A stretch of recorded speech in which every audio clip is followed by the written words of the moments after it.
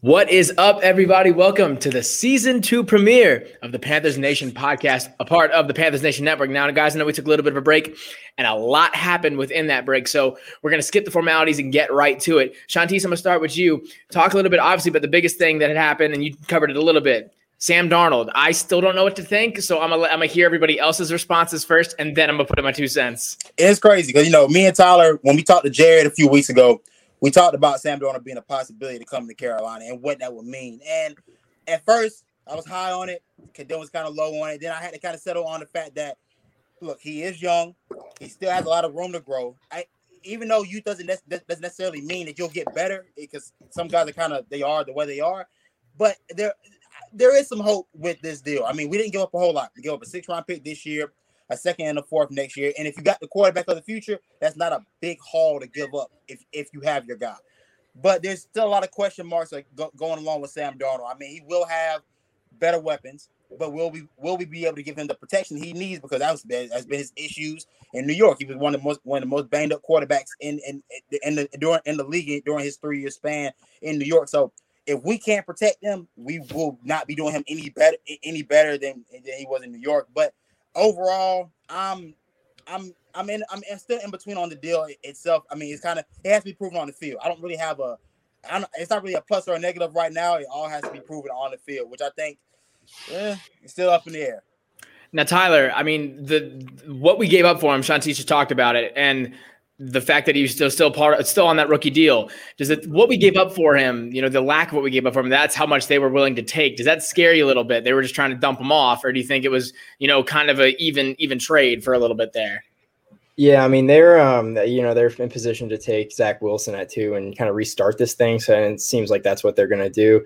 And this was about the asking price. A couple of years ago, Josh Rosen, when he was still seen as having potential, the Cardinals dumped him off to Miami for a 2nd and a 5th. So it's about the same. And for me, it's. I think the trade is a good dice roll for us. When Shantice and I were on the podcast with Jared, I made it very clear that I've never been a big Sam Darnold guy, even though I do root for USC here and there. I am a big Sam Darnold guy. I was not a big Sam Darnold guy.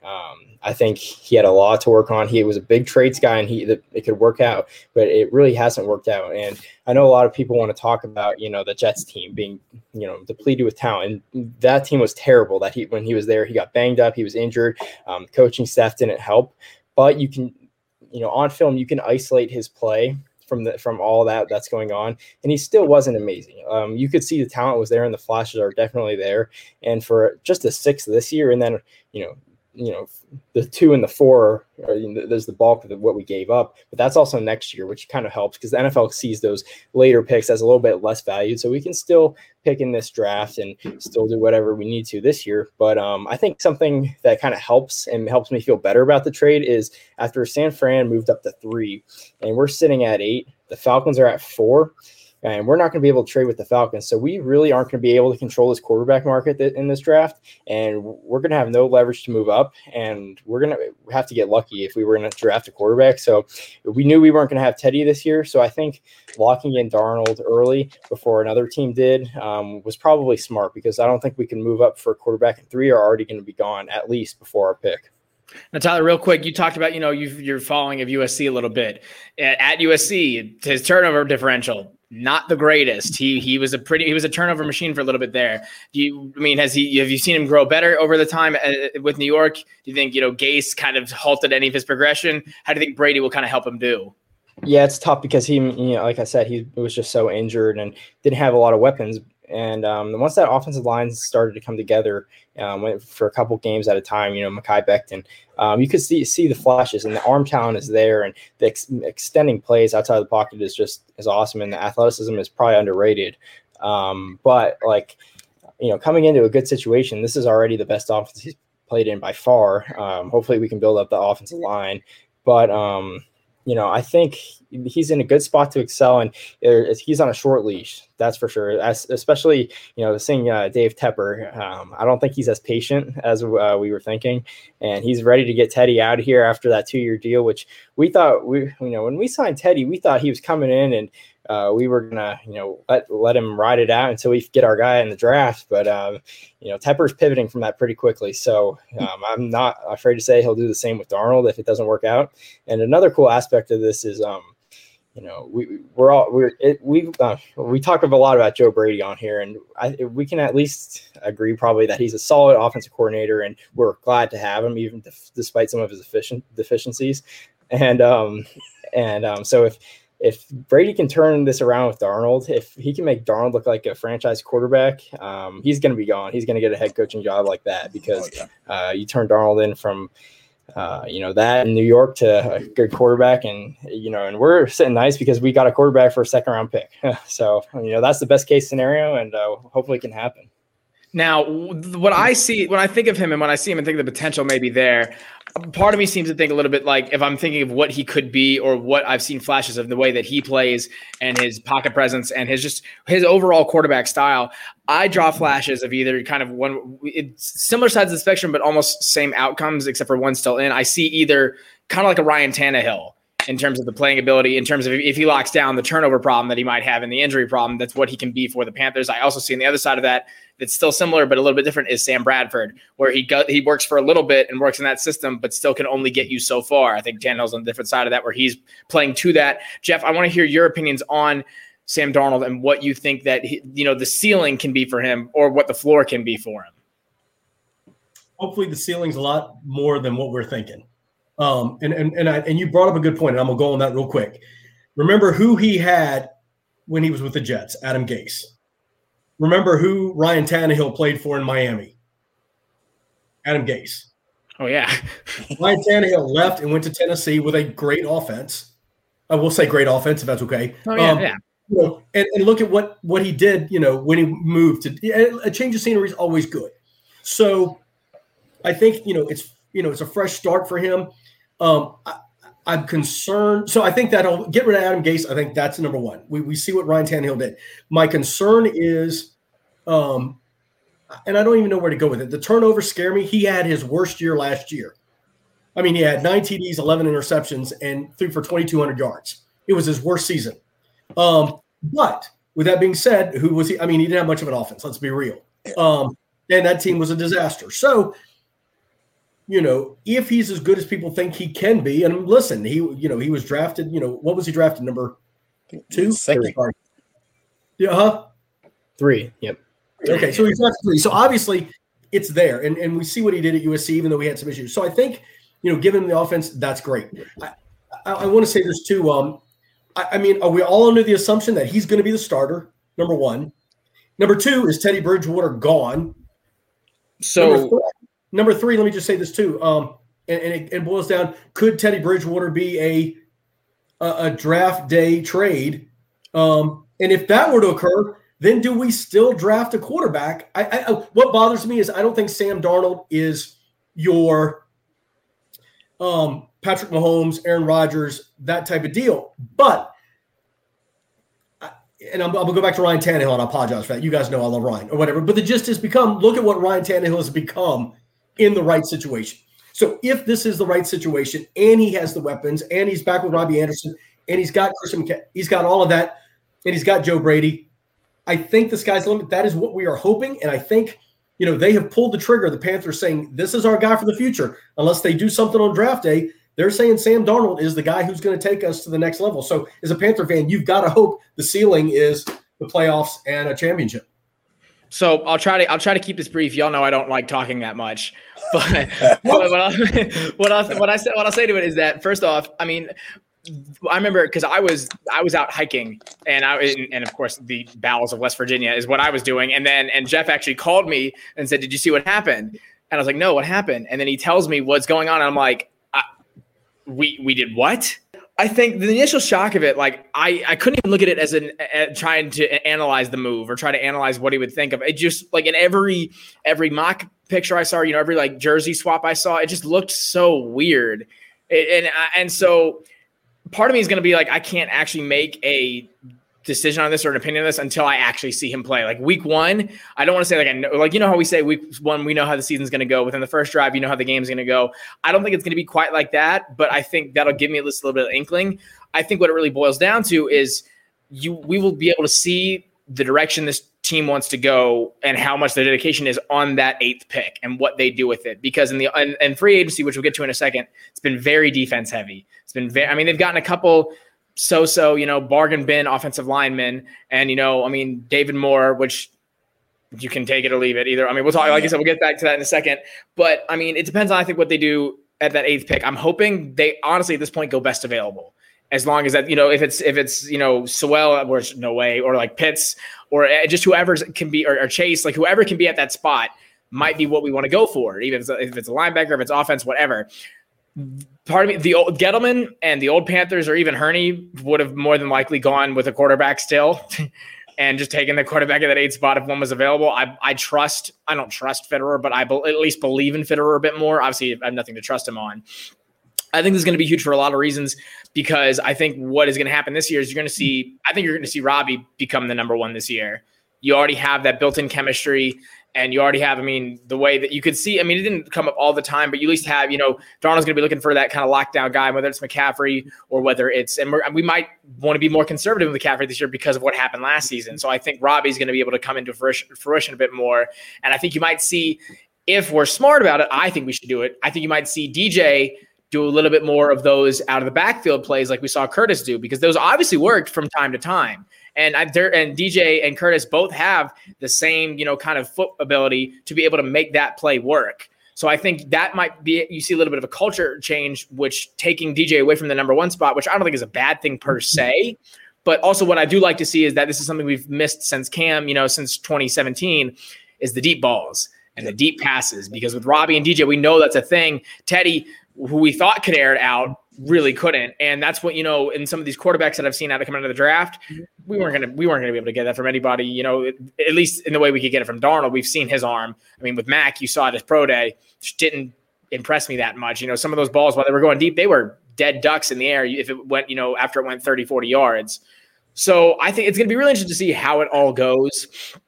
And I hate it because I always, for the longest time, knew what the Panthers, like I had an idea of what the Panthers were going to be. Most seasons it was like, we're going to go 11-5. It never actually happened for most part, one or the other. But I was like, okay, here's the games I know we can win. Here's the games I think we're going to lose. Now, I have no idea what our team is going to be, what we're going to do. Like you look at we've almost flipped the script for the most part when it came to free agency. If you look at all the moves we made, whether it was cuts or additions, I'm optimistic because I have to be, but I think so the thing that scares me is that they didn't want Teddy or we didn't offer Teddy up. That was interesting. I don't know. I guess the Jets just know they don't need a backup. They're just going to go straight with the draft.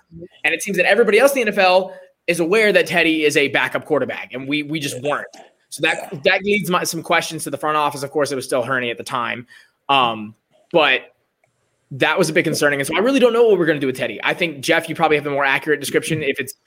If we want to try to trade up in the draft, I don't know if Teddy's going to sweeten any of the deals for any of those teams that sit up there, except for maybe the Falcons if they're still trying to go with Matt Ryan and they want to back up, or if Texans want to back up to Tyrod Taylor. Like, I don't really know what they might want. That's the only reason I can see Teddy sweetening the deal for anybody. But, can I say something real quick? Here's an interesting thing. And you guys just roll with me here because I'm thinking way outside the box. As per usual. It's been very interesting that there has been really no talk about Sam Darnold here in Charlotte. No interviews. There hasn't been a lot of newspaper articles, which you figure there might be a little more like. So, big picture, crazy picture. Do they possibly cut Teddy? And do they use Sam Darnold on draft day as a trade? Now if one of those quarterbacks is still available and we really want one of those, do we take somebody like Sam Darnold and go, hey, we signed you, bye, we're going to send you to wherever? And I know that's way outside the box, but it hit me today. Is that too outside the box to think? What bothers me is we haven't heard anything here in Charlotte. Not on talk radio. They haven't had him on a talk radio show. They haven't. It's just, what I'm getting at? If he's your future quarterback, he hasn't even – I don't even know if he's been to Charlotte yet. Well, I think a lot of the issue is that we don't have any true feeling of what the direction is. Because think about last year how they presented Teddy. They presented Teddy as we knew he was a bridge quarterback, but they presented Teddy as this may be the future guy for the next Right. couple of years. Yeah. That went out the window quickly. I think now that everybody's in trepidation with going all in on being, everybody's being a little, tentative about embracing Sam because we really have no idea. Tepper is liable to flip this entire thing on its head. And look, and if there's a quarterback available, depending on the guy, like if you're telling me Trey Lance is available at 8, you go Trey Lance at 8. Yeah. If it's Justin Fields at 8, you go Justin Fields at 8. And you just gotta and you just have to deal with the fact that you got a very loaded quarterback room and just deal with the fact you got a bad contract in that quarterback room with Teddy Bridgewater. You just traded for a guy that could possibly be your future, but he's on a short leash, and you have a young guy that's going to be trying to learn while pretty much squandering his rookie season. He probably won't see the field. So I mean, look, trade Sam Darnold wouldn't be outside the box for this current front office because we haven't really been able to track their moves. Like, we don't really know the direction that they're trying to move in. I honestly don't think at times they know what their direction is. I think there's a lot of gambling going on because you look at it, and since Cam has led, and then since the new direction of the team has gone, Tepper is a businessman. I think he is sometimes quick to make some of these moves before thinking through all of it, because you've seen, like with Teddy, we had a thought process. We were optimistic about what he was going to be, not what we thought it was going to be. And I think the reason maybe they wanted to go with a quarterback, they wanted to get their guy, but there's a lot of uncertainties. Like with Darnold, like in draft, there's always uncertainties in the draft. What how good this talent's going to become in the NFL. But then if you look at Darnold too, I mean, like Jeff was saying, he had his worst season last year. He's been banged up for a while. You don't really know what you're going to be getting, and we've done that in the past with guys like Eli Apple, or we've done that in the past with guys that we just kind of take. And even in the draft before Hurney left, it was Little. And we were just hoping that Little, even all those injuries, we could look past it. It seems like they look at these guys and go, this is what they can be, and they don't look at it as this is who they are right now. And they take because that's what Darnold could be. And the problem was with Deshaun Watson. That was the first time they were looking at someone that we knew what we were going to get out of him. We had seen it, and then all hell breaks loose, and now we don't even know if this guy is, the same guy who's building houses for Habitat for Humanity. Like, we don't know who he is right now. Yeah. So I think that they're just really quick to either not look deep enough into what it actually is and just go, this is what he can be. And they're too quick to look at that ceiling. And I think that's where Sam Darnold comes in, because at the same time, while they were trying to look for some stability and some provenness, I mean, that's not really what you're getting from this dude. If you wanted stability and provenness, I guess you would have gone after that's probably why we made a deal for Matt Stafford. Thank God it didn't happen. But that's probably why we were even involved in that deal to begin with, because they wanted some sense of, we know what we're going to get from this guy. We don't know what we're going to get from Goff. We don't know, you know what I'm saying? And so I wouldn't be shocked if we did do something to trade Darnold, because they're quick to gamble. They're quick to make some of these moves. This offense, they said the same thing with Russell Okung. That's why we picked him up, is because we went, all right, cool. He can be this. He's old, but he can be this. And maybe that's maybe why we didn't make a move for Richard Sherman. Why we didn't, we'll talk about it in a second. We made a move for AJ Bouye, but there's again uncertainty with him too. Like, they've been fairly reserved or reasonable in this free agency, but they've also still made some of those gambles. And so I just think I don't even think they know what it is they're trying to make. Tyler, what do you think? Am I crazy in thinking that they could pull a Sam Darnold trade? I mean, I think I've seen crazier things than that. I think that sounds like if in my Madden franchise, something I would like to do, but it makes sense to some extent. I don't think it's completely crazy in this scenario. It's very small chance it happens. I think we agree on that.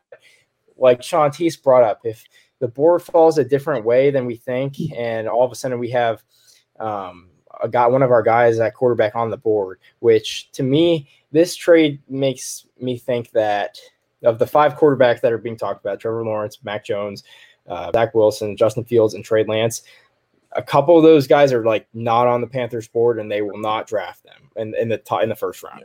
Yeah. And so there's not as much flexibility. So is that to say that if Trey Lance is there, they're definitely going to take him? I don't know, because they might not like Trey Lance as much as us. But if that happens and one of their guys, the high grade on a guy, you can't pass on that, even if you already gave up these assets for Darnold. And I think it also helps that you only gave up 1 pick this year, so you have more flexibility with moving him. Again, I think it's very small chance it happens. And then going back to Teddy, I think he's going to get cut.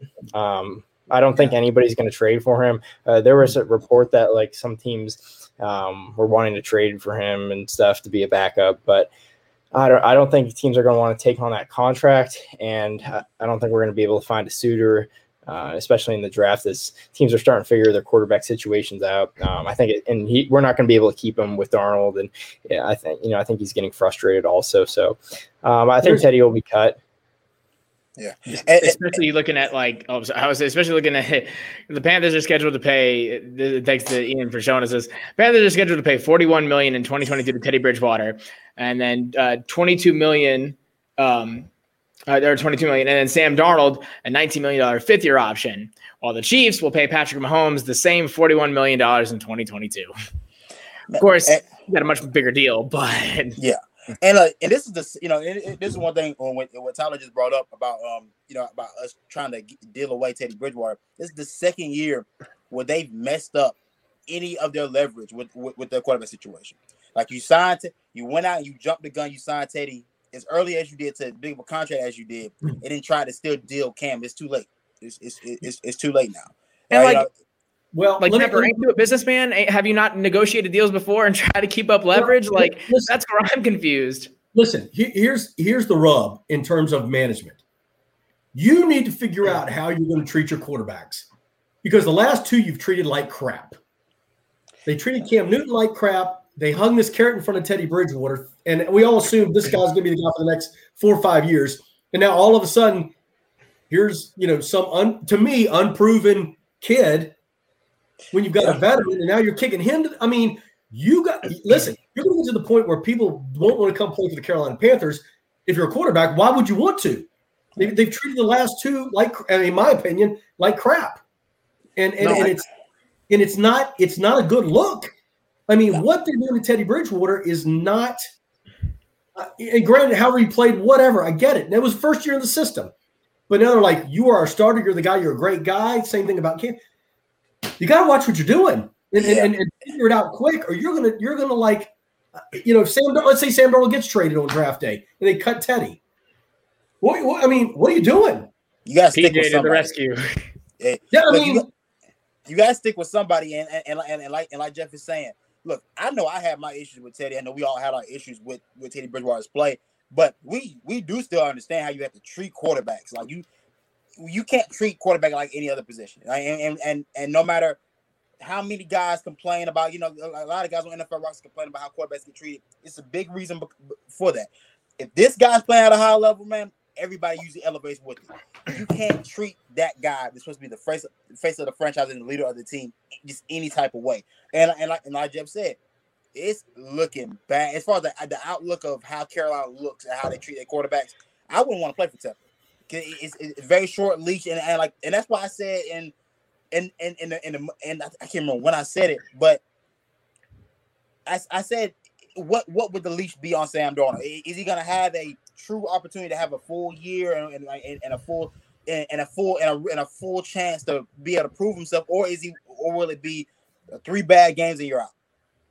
And the problem is the fan base is already super split in general. You got people on Twitter that are still thinking that PJ is going to come and be our savior. And then you got people thinking because Will Greer's working out with McCaffrey that he's going to be the starter. Like the quarterback situation a little while ago, like you're almost igniting like a Browns situation where you got a jersey with 80 different quarterback names on it. Because, if you think about the list of starting quarterbacks we've had since Cam and have started at least in a game, it's now up to when Darnold starts, it'll be up to 4. Since Cam was cut, and Heineke and oh my God, I can't remember his name. Kyle Allen, Taylor. Thank you, Kyle Allen. Goodness. Heineke, Greer started the game, which shows you how prominent all these really are. No, yeah, and so it's almost getting up to 5. And so, the quarterback position, like you said, you live or die by it, and you also have to build around it. That's why I'm hoping with the 8th pick, they do something. Either they trade up with it to try to get someone to protect him, or they just take whoever they can to complement him. But you look at because if you look at free agency, they've been incredibly defense heavy, except for some. We've picking up Denzel Perryman, that was a huge move and Hassan Reddick. I think that was really good to solidify some veteran presence for that linebacking core because we saw how bad that was this last year with some of the guys we had picked up. And then you got some guys on the line, some of those bargains like we talked about, John Miller, Cameron Irving. We had talked about guys like that. And then we cut some guys like Michael Schofield. And then we got, some other guys like that. And obviously franchise tagging Moton was the right way to go. And then Pat Elflein, however you think of him. And then David Moore. Like, I don't really know what to think about. I mean, these seem like bargain bin guys. I mean, the last thing David Moore, I think that was, actually notable was catch that one touchdown pass over us a couple years back when we were playing the Seahawks, back when Cam was, going back and forth and ended up winning the game because freaking Corn Elder, who thank the Lord is gone, who Corn Elder got mossed by him to lose that game. Some of the other notable ones, I mean, Dan Arnold, don't know what we're going to do. I don't know where that one came out of. I'm going to ask Tyler a little bit about what he thinks about Arnold here in a second. And you also lost, I mean, we re-signed Colin Thompson. We also did cut Chris Manhertz. So, that was a long time. He went to these now on the Jags.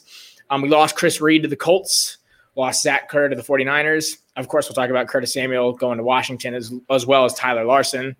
Then we got some guys staying in the division, which kind of hurt. Mike Davis going to the Falcons. That one was, if they get that going and actually right, that could be pretty painful. And then Alex Arma going to the Saints, that was kind of out of nowhere. But I mean, we really didn't use them much anyway. But some of the picks some of the signings I liked, Morgan Fox, the linebackers, and of course, AJ Bowie, because then the social media team just continued to be top tier and go, oh, you want a quarterback? We've got you a cornerback. But I want to hear what y'all thought about some of these moves that we've made, whether it's cuts or additions, losing Kawan and Russell and cutting to here too, or just some of the additions that we've made. Still a little trouble about the defensive line as far as like just the depth still. I mean, we signed Morgan Fox, but we still need some interior help. I mean, right now on the roster we have Derek Brown, Bravion Roy, now Morgan Fox. I couldn't name the next guy after that, in all honesty. But I mean, you're still looking to beef up that defensive line. Aside from that, I like the Denzel Perryman signing. Definitely upgrade over to Hero Whitehead. Hassan Reddick, another edge rusher to go alongside Brian Burns, helps you there. AJ Bouye, look, I'll be honest, I haven't really paid much attention to him since the year he had with the Jags like a few years ago. Him and Jalen together, yeah. Yeah, I know he's a solid pickup.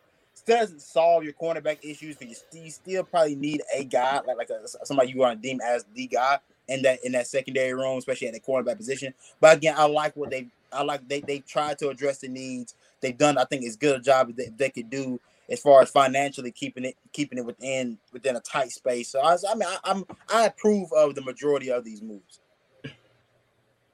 Go ahead, Tom. Yeah, looking at it, so I have this like cumulative depth chart going, and it kind of helps me see like what are some of the biggest needs, and that's what they tried to do in free agency was kind of put bandages on these needs, which I don't have a problem with because especially for where we're at right now, I think we need to develop the core of our team in the most important spots through the draft and build our team that way, especially because we don't have much, but we do have a lot of young talent.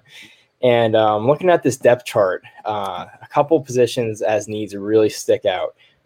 So before the Darnold trade, I had quarterback as our number one need, and as of now, that's not a need. But before the H.A. Boye signing, corner was our biggest need by far. We didn't talk about it much, but it looked like the starting three would have been Dante Jackson, which, like we talked about, isn't even like a solid one, and he's going to miss games. Troy Pride is what I projected him to be starting in the nickel. And then our corner on the outside was going to be a free agent signing Rashawn Melvin. Until they signed AJ Boye, and by the way, AJ Boye is suspended for the first 2 games of the season. Yeah, and Boye really excelled in when he was with Jacksonville with Ramsey, and he was a little bit younger then. And I think he's regressed a lot, I feel like, and I still think corners a need. I think that's definitely a better bandage than Melvin. Rashawn Melvin, who, older guy who just kind of bounced around and nothing really too exciting in there. But I think Boye offers some upside, another bandage, which I don't know about you guys, but as a Panthers fan, I'm done. I'm excited. I'm hoping someday we can just stop filling our secondary with bandages. Like, can you guys remember the last time we had a corner that was signed on a contract and we could just trust him? Because I can't really. And for some reason, that's one of the most important positions. And we try to always fill it with guys off the street. And so we've been doing that since 2015. I mean, you look at some, especially in the safety position or cornerback position. I mean, we went to the Super Bowl with Cortland Finnegan. Yeah. and also at that, I mean, that, if you remember 2015, it was Cortland Finnegan, it was Roman Harper, it was Charles Tillman, and then it was Josh Norman and Bené Benwickery. Yeah. I mean, I'm going to go, the AJ Boye, we always, you guys just talked about it, but I mean, the veteran presence with a young secondary, what can he bring to the table? What can he bring to the room, the defensive back room? We'll see. The one I'm curious to see, and I'm just going to throw this out here, as much as my oldest up there doesn't like the Seahawks. I think David Moore could be a very good get. And the reason I say that is this. He had 35 catches last year, 6 touchdowns. He averaged 12 yards a catch.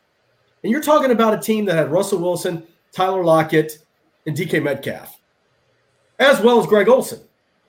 And I can't remember the other quarterback. I mean, the other tight end. Luke Wilson, I think, or whatever. Anyway, what I'm getting at is this, though. David Moore, to me, kind of has that that veteran presence that's going to get to the spot. They can be a consistent receiver that whoever's quarterbacking can throw to. Does that make sense? He just seems like that. I get that. In my mind, the signing becomes, in my mind, what we Panthers have actually had has been a kind of motif for Panthers offenses for a while now, is that veteran third guy. Find that go-to. Like your Jericho Cotchery or your Torrey Smith, who are when the spotlight's at everybody else, they go to him instead. I mean, we talk about Jericho Cotchery was a big part of that Super Bowl team. Torrey Smith was a big reason why we won some of those games, even for the short time that he had, and he ended up playing on longer than just the season he was originally signed for. So no, I mean, in this grand scheme of things, especially with losing Curtis, you still needed that guy. And I'm imagining they'll probably play David off of the slot if he still can. But if he's got that burst off of him. Listen, one out of every 6 catches was a touchdown. That's good stats. Now, of course, he had Russell Wilson throwing to him. Yes. But if you think about it, like you said, Jack, you got Tyler Lockett and DK Metcalf. Here we got, Robbie Anderson and DJ. DJ, sorry. So you got, and Christian McCaffrey. So if all those guys are out there, David Moore, to me, just watch him. To me, that's the type of guy that I think could be a very you didn't pay a lot for him, and just a solid signing who can help this offense take it even to another level. So Jersey-wise, are they both going to have D Moore on the back? Can DJ have DJ Moore on the back? Because how are you going to distinguish between the two of them? Because they're both D and then Moore. One will probably have more, and one will have D Moore probably. That's true. That's probably true. But no, and then so going and Shantice will let you talk about some of the other ones here in a second. But going on for AJ Bowie, the upside I think there, if there is one, because I mean he's 29, getting up there in age, but you could still have a little bit life left in him and still be able to make some impact. Is the fact that he's never been a number one cornerback. He's never been the main guy. When he was in, Jacksonville, it was Jalen. And even when he was in Denver, it was Chris Harris Jr., if I'm not mistaken. And so he's never been that number one guy. And we don't have a number one guy here. And so maybe, the Panthers try to push that mentality of, to keep pounding and to keep fighting and to prove yourself.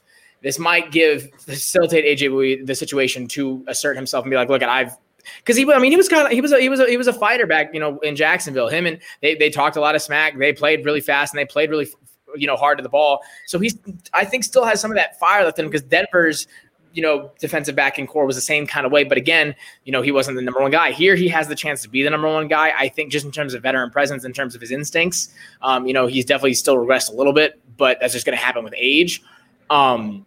I was kind of pushing for Richard Sherman. I mean, this way you still get a veteran that actually can still make, I don't think Richard Sherman can't make impactful plays, but he still has a little bit more left in the tank, obviously. So I mean, it at least showed they're at least trying to put some sort of focus on cornerbacks, but it also shows they're probably not going to do anything with it in the draft that much other than, a couple, depth position things. And of course, with losing Corn, and did we lose Douglas? I can't remember if we lost Douglas. Yeah, we lost Douglas. So you're really, really hurting there. And the problem is that our depth is going to be a huge thing this year. That's going to be one of our biggest opponents this year is just fighting injuries, I think. You've got a lot of, because there's not going to be like back in 2015 when there were some injuries, we had boom, next guy up. We had the ability to fill some of those roles. Now this year, not that much.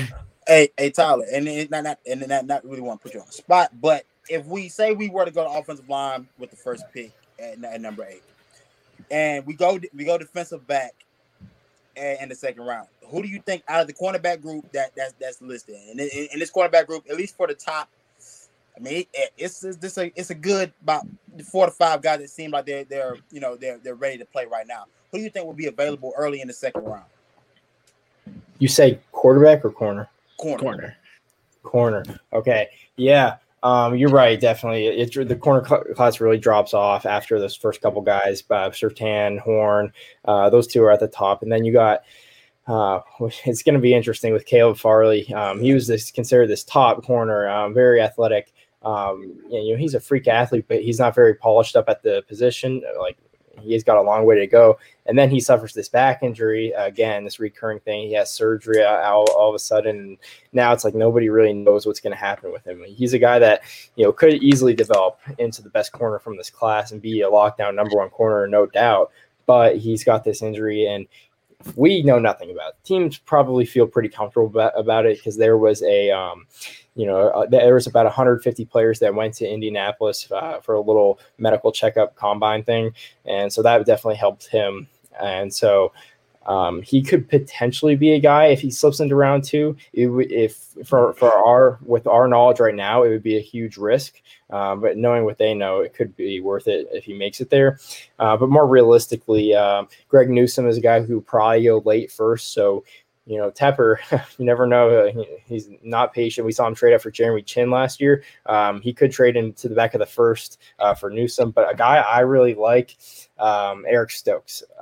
He's kind of going to be in the 2nd to 3rd round range. I think he's better than Greg Newsome. He's my corner 4. And, he's not for everybody, but I think that's why he can make it to us. And I think he could, when it's all said and done, he could be better than the 4th corner in this class. And so he'd be a guy that I would be very excited about. And who, when I'm running mock drafts for the Panthers, I end up with taking Stokes a lot. So he's a guy I like. And then I was going to give you one more name. Go ahead. One more name, Ambry Thomas, corner from Michigan. I think he can do it all. I'm a little bit underrated, a little bit slept on because he didn't play this season because of COVID. And, he tested really well at their pro day, which we got to take those with a grain of salt, but still tested really well. And I think he could be a guy that could come and contribute early on. Yeah, I heard the Eric Stokes names get thrown around me. I think you were the person that brought it up to us maybe a few months ago, and I mean, I've seen that name as far as being a high value pick that would slip out of the first round, possibly a 2nd or 3rd round pick. Yeah, and for Carolina at that spot, I would take it. I mean, it's the best you probably could do, and probably, and like you said, probably could possibly give you better value than some of the other guys running ahead of him. Mm-hmm. No, I definitely.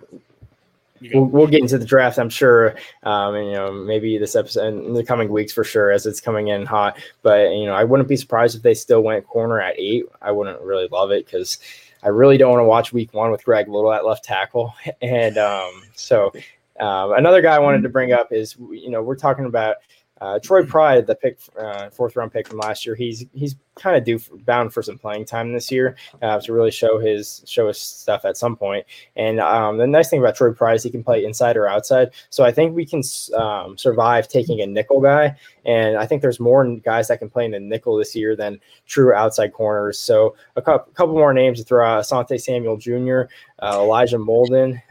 Those are some guys that I would, along with Stokes and Ambry Thomas, I would like that a lot. Now, what is your thoughts on, and because we have to bring it up, and I got it, and I don't know where I've heard him bumping around, first round, second round, Shi Smith. What plays could we make to get him? I would love to have Shi. I really like Shi. The thing about the David Moore signing is we have so many needs that his signing makes it so we don't have to sign a receiver. And that's true about a lot of our signings, because you never want to go into the draft thinking, oh, we have to draft this. And that's when you start reaching, that's when you start drafting busts. Yeah. So I think, there's so many receivers that some of them are going to fall. And I think, Shi has a great, he has a lot of different traits that you wouldn't think are in somebody for his frame. He's not just a run after catch, kick return guy. He has great hands. He has a good catch radius, and he can do a lot downfield for you too. And not to mention, he's great after the catch. And I think he'd be a great slot. He could add competition to our receiving group and compete for that third spot with David Moore. So he's definitely a guy that's on my radar. You guys would be excited, and I think that'd be a great fit for our offense. And then, of course, what about one of the kind of the rising names is J.C. Horn. Yeah. Well, I mean, is there trading up into late first round from the second round pick? Do you think he stays in the first round? Do you think he goes in the second?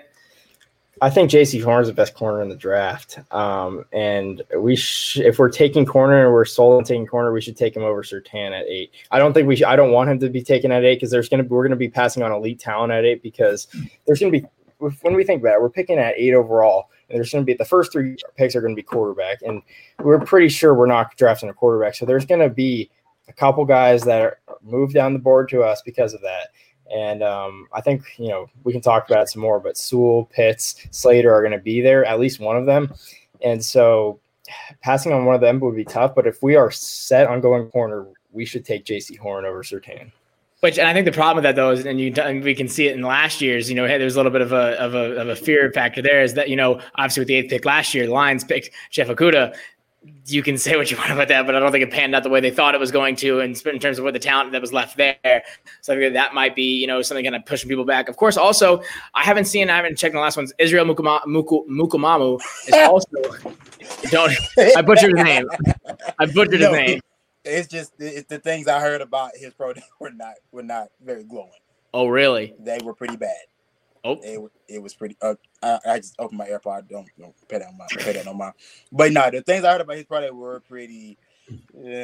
Well, then never mind. And the only name that, and we'll get off the Gamecock talk. We'll get off the Gamecock talks here. But of course, this was the thing that it was kind of went on a little unnoticed, and I'm not entirely sure how actually legitimate it is. But Shantice, if you remember, JT Ebe or eBay, whatever his name was, Panthers signed him. Yeah. So what do you think the thought process is there? And what did you like from the little times that we saw him, as Gamecocks? I mean, he's physical. It's about all I could really say. It's about all I really can say because, I mean, with that Gamecock secondary, I really have nothing nice to say outside of J.C. Horn. It's just, I mean, he was there. I mean, he like I said, he's a special teams guy. That's what he is. I mean, let's be honest. He's special teams guy. I mean, he's a thumper. So, I mean, great for kickoff. Go ahead. Let me just run down there and hit somebody. And we can talk about the draft all day long when we come up in the next couple weeks. Let me throw in two things. Okay, yeah, definitely. So I think that if at 8, if you don't go quarterback and Sam Darnold's your guy, you go offensive line or you go Kyle Pitts. Kyle Pitts on this offense would be insane. I'm going to tell you that right now. But you go offensive line or Kyle Pitts. You got to. J.C. Horn, would love to have him. I agree with Tyler. I think he's the top defensive back in the draft, and there's no question about it. If you could trade up into the first round, have at it. But that's just my 2 cents. I know we'll get into it more later. But after all the defense last year, you got to go that O-line or get Kyle. If Pitts is available, it's a no-brainer. Yeah. If he's not, I think an offensive lineman. I'm not as up on it as Tyler's, but that's my 2 cents on that. Well, that's why I was confused a little bit about Dan Arnold in terms of what we think what role he's going to play here. And that's why he's huge. The guy is ginormous for a tight end. And athletic. And he's athletic. He seems like, if I'm looking at it and I'm looking at just terms of, his physical, his physical attributes, I'm seeing a little bit of kind of that Greg Olsen-esque kind of stature and what you would look from him. He's obviously bigger than Greg was, if I'm not mistaken, or Greg is. Greg's not dead, but that's what I'm thinking. But I'm not sure if he's just going to be like a blocking tight end. I'm still horribly concerned as to what Brady's, thought process is on tight ends. Obviously, I would hope with Pitts, he would know not to just keep him in blocking. He would know to let the kid loose. Mm-hmm. But I mean, I was still always a big proponent of Ian Thomas. I thought, he had some physical ability and had some playmaking ability, but and that's not. And yeah, I know. But I mean, either way, I think Jeff's right, and especially with the way that we've been going in the free agency, and like I said, with a lot of these signings we made, I think it's framing it up to go heavy on offense. And I wouldn't be surprised if you saw another, however many picks all for the offense this draft. Look, man, bank on the Bengals fumbling this draft. Because if they go Jamar, I'll be so happy. They're going to take Chase. If they take Chase, I mean, good Lord. I mean, it's fine. It's perfect. I'm perfectly okay with you taking Chase. Just know that Joe Burrow's other ACL is gone. We'll have our offensive lineman that we need, and the world will be fine. It'll be normal. It's a normal year for the Bengals to go 4-12, and we'll be back being a wild card team. Now, only other thing of pretty much of note, and it's because it created a little bit of, the Panthers fan base loves to talk about everything and anything and argue about anything and everything. But with the rules now about the changing of the loosening of the number restrictions for what players, what numbers players can wear, skill positions get to wear singles, and you get to have a lot more, just kind of a lot more creativity. McCaffrey posted just like a little, what if about going back to his college years and wearing 5 for the Panthers. What are y'all's thought process on that? I mean, I'm not really fond of it, bro. It sounds better. It sounds cool in theory. I'm in middle school. I would have loved this, but now I'm like, I don't. So here's the gist with all that with the numbers. It's an NFL deal where they would just make a boatload of money on new jerseys. I mean, I'd have to go buy a new Derek because he'd wear 2. That's what I'm thinking. Let me just talk Titans for a second. Derrick Henry came out and said, "I don't want that. Give me do the helmets, so we can go back and wear the Oilers." Oh, please. So I think it's a bigger deal for them to go back to have as many helmets as you want. Forget the jerseys. Although, like I said, I'd have to go buy a new Derrick Henry. A.J. Brown wants to wear number 1, but I'd much rather see the Titans throw back to the Oilers for at least a game or 2 because that would be insane.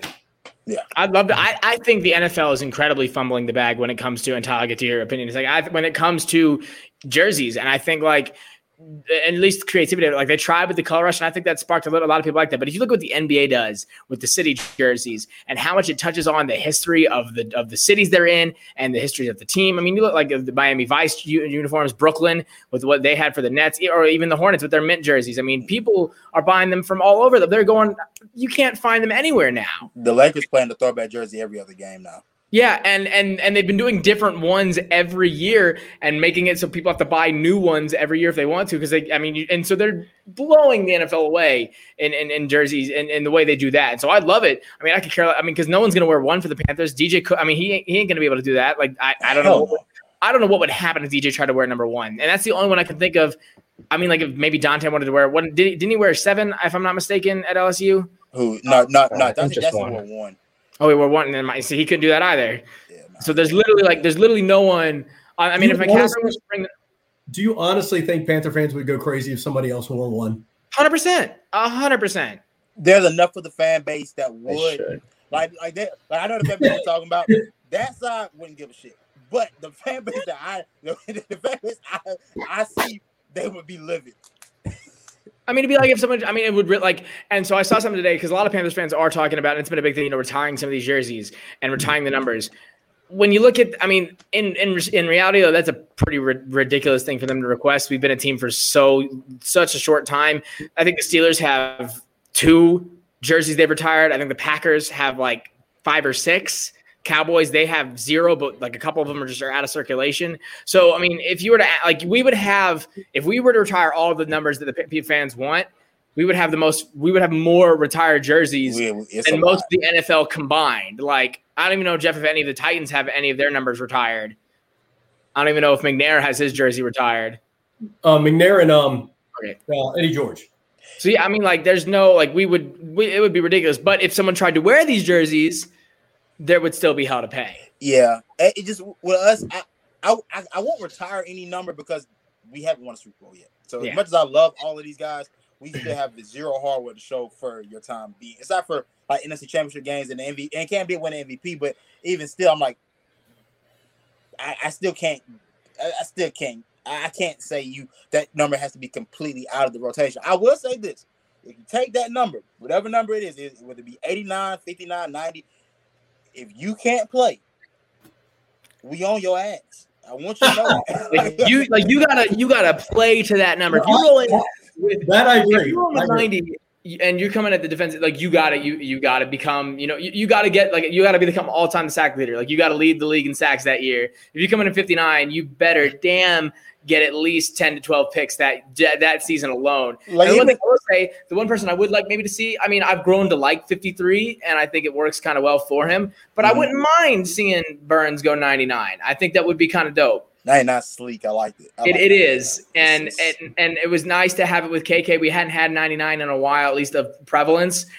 53 is not weird. Like, it makes me want to still have 52. And that was like, I mean, there were even some fans this year that were upset with Tahir Whitehead. Like, you going to wear 52? You going to wear, and that's John Beeson's number. That's the only person that ever, like, we got some of the weirdest, like stand bases within our franchise. Like John, like I love John Beeson too. I really do, but I'm not holding back that jersey for John Beeson. Right? That was one of my first jerseys. I had a Peppers, and then I had a John Beeson. Damn. And a Steve Smith, of course. But like I'm saying, I mean, that's how insane this fan base is. So no, I think there would definitely be some outspoken people that would be pissed if DJ tried to wear one. I mean, the only one that might be able to get away with if McCaffrey wanted to wear one, I would go for that. I would really enjoy that. But I mean, either way, like I said, the only one that I would really, really like is 99. That's how we haven't let you talk in a minute. What's your thoughts on it? Yeah, my only thing, I want D linemen to wear single digits. I mean, you guys coming from South Carolina, that's where they all are. Like Javon Kinlaw wearing 3, Jadeveon Clowney wearing 7. I think that's the coolest thing, just seeing a big nose tackle wearing a single digit. So that's the only thing I really care about with this. I want to see Derek Brown back in 5 or something like that. Yeah, that's intimidating as hell. Seeing a 6'6", 300-pound defensive lineman that runs a 4.5 wearing number 3. Yeah, it's because how big the single number is on the jersey. Like, it's not just confined to the side; it's just there. Listen, I wore number 3. Kickers wear number 3. Man, look. I wore number 3. Bench players wear number 3. What do you like? That's the same argument. Man, we give kickers the college numbers. Y'all can wear 99 or something. I think it should be the reverse, where kickers can start wearing, like, I want like a Rodrigo Blankenship. I want a kicker wearing 97. That's what I want to see. Or I 0. think it'd be hilarious. Or 0. Yeah.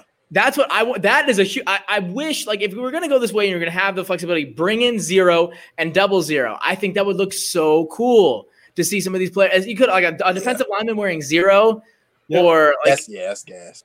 Like, I mean, that'd be, or like a linebacker wearing double 0s. I think that would be tough.